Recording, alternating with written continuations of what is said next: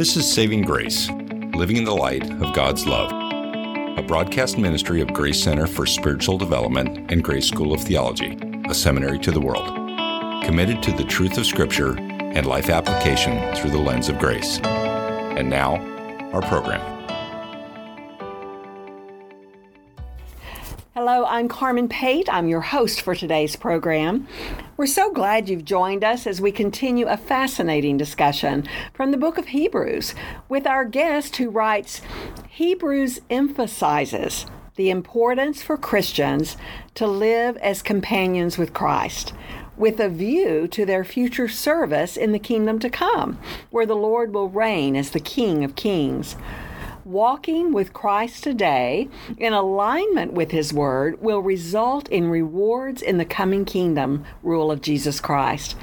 I am excited to get into this discussion today, and I hope you are as well. Our guest is Jeremy Vance, a pastor for over 20 years. Jeremy received his undergraduate degree in religion with an emphasis in church history from Northwestern College in Orange City, Iowa. He earned a Master of Divinity in Biblical Communication from Phoenix Seminary and a doctorate in ministry from Grace School of Theology. Jeremy is currently senior pastor at Faith Church in Manitowoc, Wisconsin. He serves on the board of the Free Grace Alliance. Jeremy is the author of Companions with Christ, How to Walk with Jesus, the topic of our discussion today. Welcome back, Jeremy. Good to be back. Thank you. Yes. Well, last week we set the foundation of being companions with Christ as we talked through the passages of the first 4 chapters of Hebrews about who Jesus is, the great adventure that we have with Him, the perfect plan of God motivated by grace that sent Jesus as our perfect sacrifice, and the rest that God intends that we have in Him. But as we come to chapter 5 of Hebrews, the author talks about maturity of believers. So, Jeremy, why is it important for Christians to grow spiritually? Because some will go, well, you know what, I'm saved. Isn't that all that I need to do now? How would you respond to that? The goal of our salvation is not heaven when we die. That's actually a byproduct of the goal of our salvation. God saves us to have a relationship with Him. And with every relationship that we have, if we want it to have any level of substance, we have to invest in that relationship. We have to mature in that relationship. Yeah. And so the offer of the gospel is not heaven when we die. The offer of the gospel is to have a relationship with God that starts today and lasts forever. And so just like every relationship, God desires for us to deepen in our relationship with Him, which is another way of saying to mature in this relationship. Yes, and not remain babes in Christ. It'll be helpful, I think, for us to talk about what it looks like to be mature in Christ, and more importantly, how we get there. We see the importance of maturity in our culture. You have to be a certain age to drive, to vote, to do certain things, but being mature spiritually goes on a whole new level. Now, you mentioned that it's a process of listening, learning, teaching, depending. So let's break those down if we could. First of all, that we must be good listeners. Yeah. When you get to Hebrews chapter 5, the author of Hebrews, who nobody really knows who that author is specifically, there's guesses out there, but we'll leave it as a mystery because nobody actually knows. You get to chapter 5, and it's interesting that the author tells the readers who are Christians in Hebrews 5:11, he says, concerning Him, and the Him can relate to, many people think it might be Melchizedek, but other translations do say concerning this, and in the context, this would be the high priestly ministry of Jesus, which is the way I lean actually in understanding this.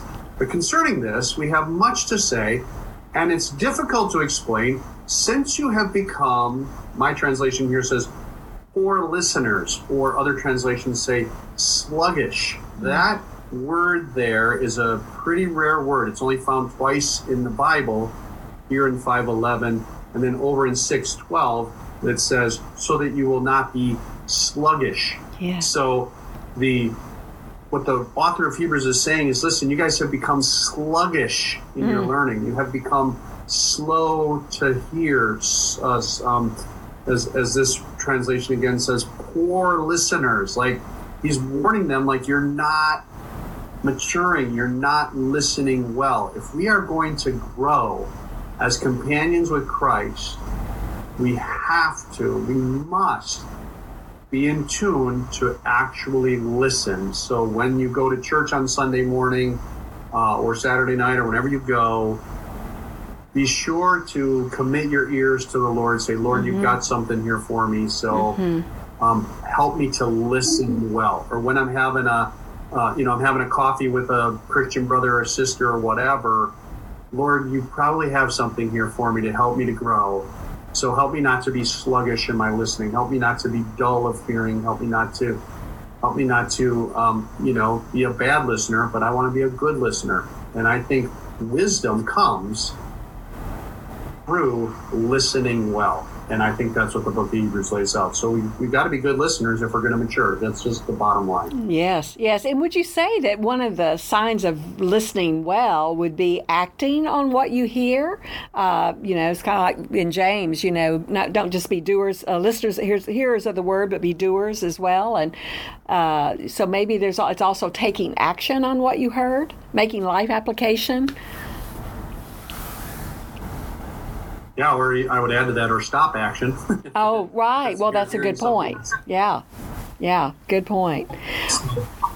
Well, there's a you learn in your education with Masters of Divinity and whatever, you learn how to be an active listener. Counselors will they'll get training in being an active listener. And an active listener listens and then says back to the person, this is what I hear you saying. And they get the chance to say, no, that's not what I said. What I was trying to say is this, that, or the other thing. Or, that's exactly what I was saying. And I think even as we're reading the scriptures, it's a good practice to, in a sense, say to ourselves, so this is what I hear the scriptures saying, meaning say back the text. Or I've even read the scriptures out loud to myself so that I'm actually listening to what I'm reading. A lot of times I read every day, and it's a matter of just reading the words quick and going along instead of actually listening to what God's word has to say. So being good listeners is, when it comes to the scriptures, is like, I want to read this book like it's God's love letter to me, as Howard Hendricks once said.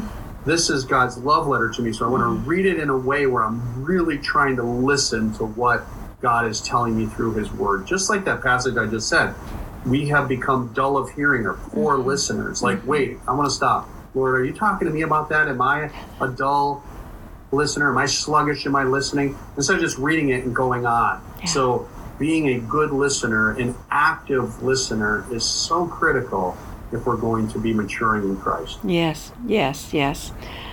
Well, I learned a long time ago that I will never stop learning. We'll always be learning. But one of the points you make is that we must be lifelong learners if we're going to mature. Speak to that. Well, the scripture in here, even he's telling us to listen. We are to, if we're going to teach, it does say here, solid food is for the mature who because of practice have their senses trained to distinguish between good and evil. That's verse 14 of chapter 5 of Hebrews. Yes. And it's the concept that we have to practice. In other words, we have to be engaged in learning. We have to be engaged in using our spiritual gifts, in relying on the Lord. We have to be engaged in this Christian life. It's not a passive faith. It's an active faith. It's not something where I can just kind of be a consumer. If I'm actually going to grow in the way the Lord wants me to grow, I have to be engaged. And engagement does mean I'm always learning. Engagement does mean I am serving. By another translation of this says because of practice.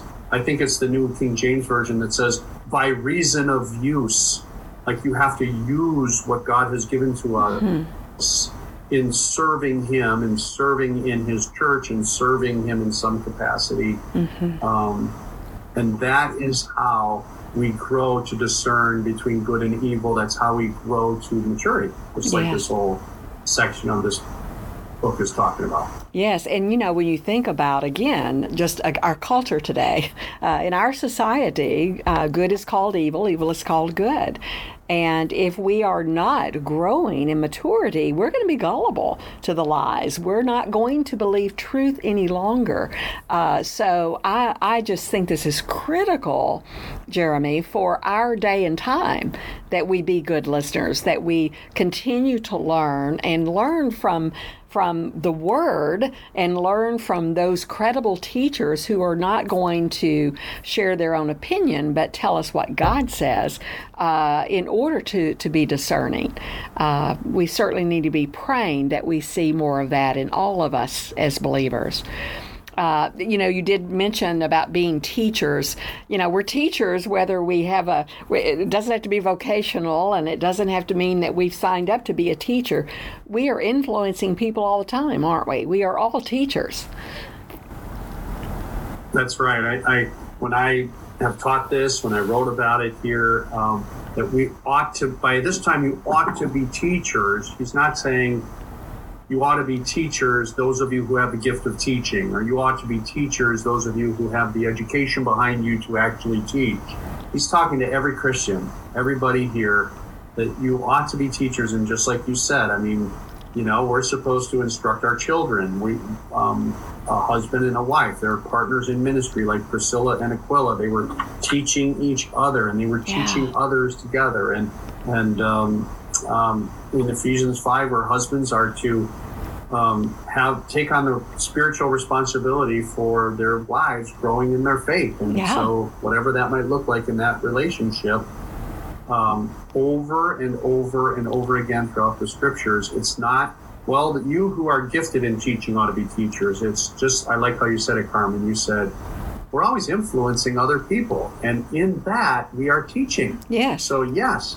And if by this time we ought to be teachers, what he's saying is you ought to be able to understand, particularly, what it means that Jesus is our high priest. What does it mean that Jesus is the reason why we have this relationship with God? He is the very reason why we don't have a relationship with God apart from Jesus. He even said it himself. Yep. I am the way, the truth, and the life, and no one comes to the Father except by me. So we should be able to teach that. We should, as a Christian, we should have that where it's right at the forefront of our minds.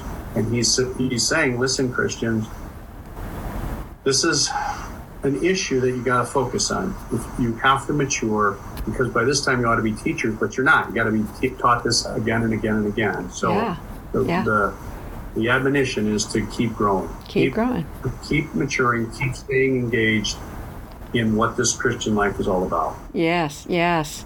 And then I think probably the most important point in this process that you mentioned is the dependence that we must have on God. We can't do this in our own strength or power. We don't have it. Amen. I totally agree. Yeah.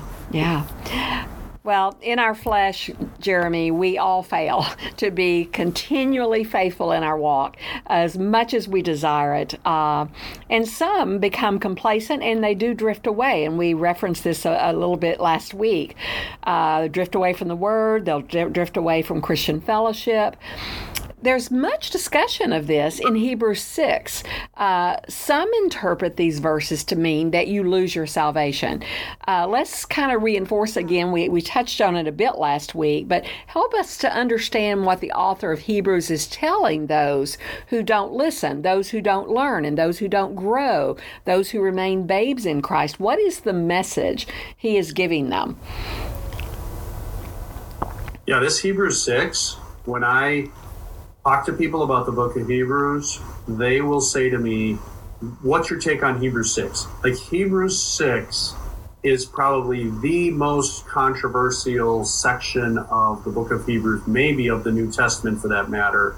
Yeah. And it has divided Christians over the centuries. Yeah. And again, reading the pronouns, understanding the audience that the author of Hebrews is writing to, we're talking about Christians, and the warning in Hebrews 6 is these people who the author of Hebrews goes through great lengths to say these aren't just there's some terms out there like this is just a professor, not an actual Christian, or they don't have genuine belief or something like that. And yet the author goes to great lengths to say these are clearly Christians. These are clearly born-again people. Let me just take a second to remind us what it does say. He says, for it is impossible in the case of those who have once been enlightened, have tasted the heavenly gift, have been made partakers of the Holy Spirit, and have tasted the good word of God and the powers of the age to come, and then have fallen away, to restore them again to repentance. It's impossible to do this, since they have crucified for themselves the Son of God and have put him to open shame. Let me just say this. It says it's impossible to renew them again to repentance, or renew them again back to the faith. And my question that I raise in the book, and I always raise it every time I go through this, impossible for whom? The Bible is clear. Nothing is impossible for God. So, and it's it's not the gospel to say, even if you say these aren't an actual believer, but they've rejected the Holy Spirit and everything, to say it's impossible for them to come to faith in Jesus and be forever saved. There's no place in the Bible that says it's impossible for that to happen. No. This is actually saying this is impossible for you and me. And I think what was happening when this was written, when this letter was written, or what I think might be an extended sermon was written, that's what the book of Hebrews I think is.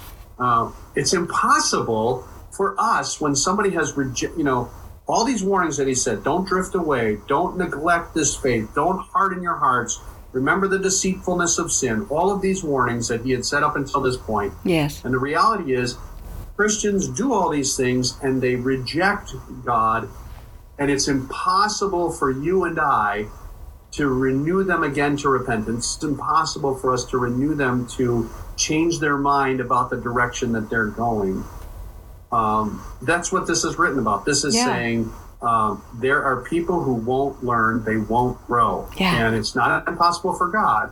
But realize, okay, we understand it's impossible for you. So I would never stop praying for them. I have even siblings that I have their testimony that they wrote when they were teenagers, and now they're 60-something.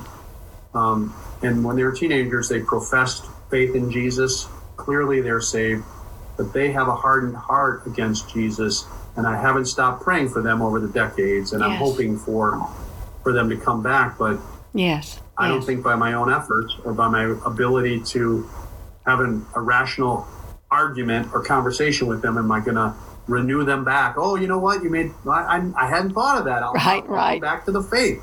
They just don't do it. And I think that's what he's talking about here. I think so too. And I am just so glad that you shared that, because so many, don't know. Do I just give up on them? Do I, and they'll refer back to this passage, and it's like, no, God can restore them. And God works miracles to change hardened hearts, to make them pliable again. Look at the prodigal son. But like you said, but you and I, they're not going to listen to us. Even if it's a close family member, they're just not going to do that. So yes, I'm thankful that nothing is impossible with God, Jeremy. So, you point out that much of our dissatisfaction in life, as being your companions with Christ, but a lot of our dissatisfaction comes from the fact that we're not living the life that God made us to live. How does Hebrews speak to the importance of serving to find the satisfaction as companions of Christ? Yeah, again, I can go back to that chapter 5 and verse 14. I mentioned by reason of use have their senses trained to discern good and evil. Yeah. That maturity, to move toward maturity, move toward walking in step with Jesus and being his companion, happens through serving. That and people are like, well, I don't know what to do. I don't know my gifting, or I'm not sure where I can help. Yeah. The way that we figure out how to be a companion with Christ is to just start serving. Like, just go to church and say, how can I help? Go to church and say, I want to serve in some way. And it might feel remedial. It might feel like this is below my pay grade or whatever. But just serve. Start to serve, and God will offer another opportunity, another opportunity, another opportunity, and you and I will keep moving toward the bullseye of God's desire for our life. Yes. I know that if I look over my shoulder in the past 30 years of being in full-time ministry, I feel like I'm more in my bullseye today as far as what God has made me for than I was 20, 30 years ago. And yet I still feel like I'm moving in that direction. And it's just a matter of being faithfully serving by reason of use, being engaged, that we will find that satisfaction that Jesus wants us to have. It's going to, the first will be last, the last will be first. If you want to be a great in the kingdom, you got to be a servant of all. This is just a biblical concept that we have to be servants, serving our King and serving people, and he will then grow us in our joy of being a companion with what he's doing in the world. Oh, he truly will. So just be willing and don't feel like something's below you. Just serve and see what God does. Yes, that's very good. I've always felt you find where your passion meets opportunity, and that's where you'll find joy in serving the Lord. It's a beautiful thing, the way it comes together. Yeah. Yeah, and the other thing that I would add to that is ask yourself the question when you're doing activities, does this matter for eternity or not? And I think that's a good grid for, how do I know if I'm walking in step with Jesus? How do I know if I'm investing in the things that matter to him? Does this really matter for eternity or not? Now, it might be, let's say it's working on a car, or working on an automobile or something. I like, maybe you like to work on cars. You think, well, this doesn't really matter for eternity. Yeah, but the conversation that I'm having with the guy that's helping me work on my car, that matters for eternity. Yes. Or, we're going to go to a sporting event with my family. Does this really matter for eternity?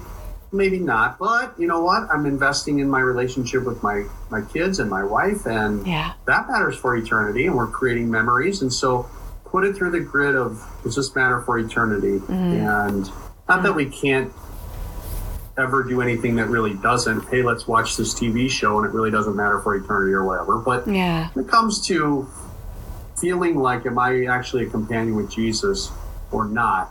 Just ask that question. Well, what I'm doing, does this matter for eternity? Yeah. That's just a good, simple question. It is very, very good. Well, we only have a few minutes left, but I can't talk. We can't talk about Hebrews without at least mentioning Hebrews 11, the faith chapter, as it's known by many. And as we think about the heroes of the faith, as God saw fit to call them, we all want to have that kind of faith, Jeremy, a faith that truly brings God pleasure. So you say it starts by having a faith that is focused. In our closing moments, how can we have that kind of faith? Our faith is not a faith in a philosophy, or our faith is not a faith in a higher power, as vague as that sounds. Our faith is a faith in the very being of Jesus Christ. Our faith, I can broaden that to say the triune God, but Jesus even called himself the I Am. You might remember in John 8 when he called himself the I Am, and they wanted to stone him because he was identifying with God. And so understanding that our faith is a faith in Jesus, it's a relationship with him. We keep going back to that. But that's the whole book of Hebrews, and I think that's the whole thrust of the Bible, quite honestly. Right. About relationship with Jesus that starts today, lasts forever, and that we can walk in step with him. Avoid these things that Hebrews warns us against.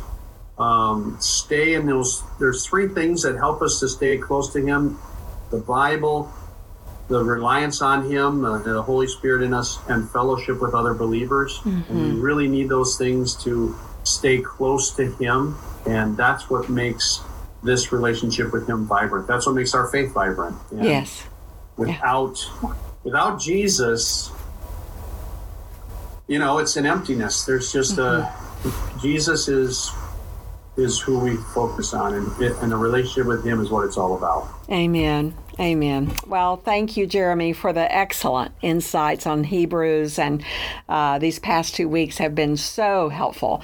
We're going to have you back. Hope we'll have you back before too long. We might even dig into some of your other writing or continue in Hebrews. But we want to thank you. Thank you for being with us today. And we thank our listeners. I encourage you to check out our program notes, where you're going to find information on Jeremy Vance and his book, Companions with Christ. Perhaps our discussion has motivated you to learn more about walking with and growing in maturity in Christ. We do hope you'll check out the many courses offered through Grace School, Grace Center for Spiritual Development and Grace School of Theology. You can go to gsot.edu. That's gsot.edu. You can always download our Grace app. We're so glad that you've tuned in. We hope you'll tell others about saving grace. And remember, the love of Christ can never be earned and can never be lost. You've been listening to Saving Grace. For more information about Grace Center for Spiritual Development or this program, visit our website at gsot.edu/center or download the Grace app through your smartphone.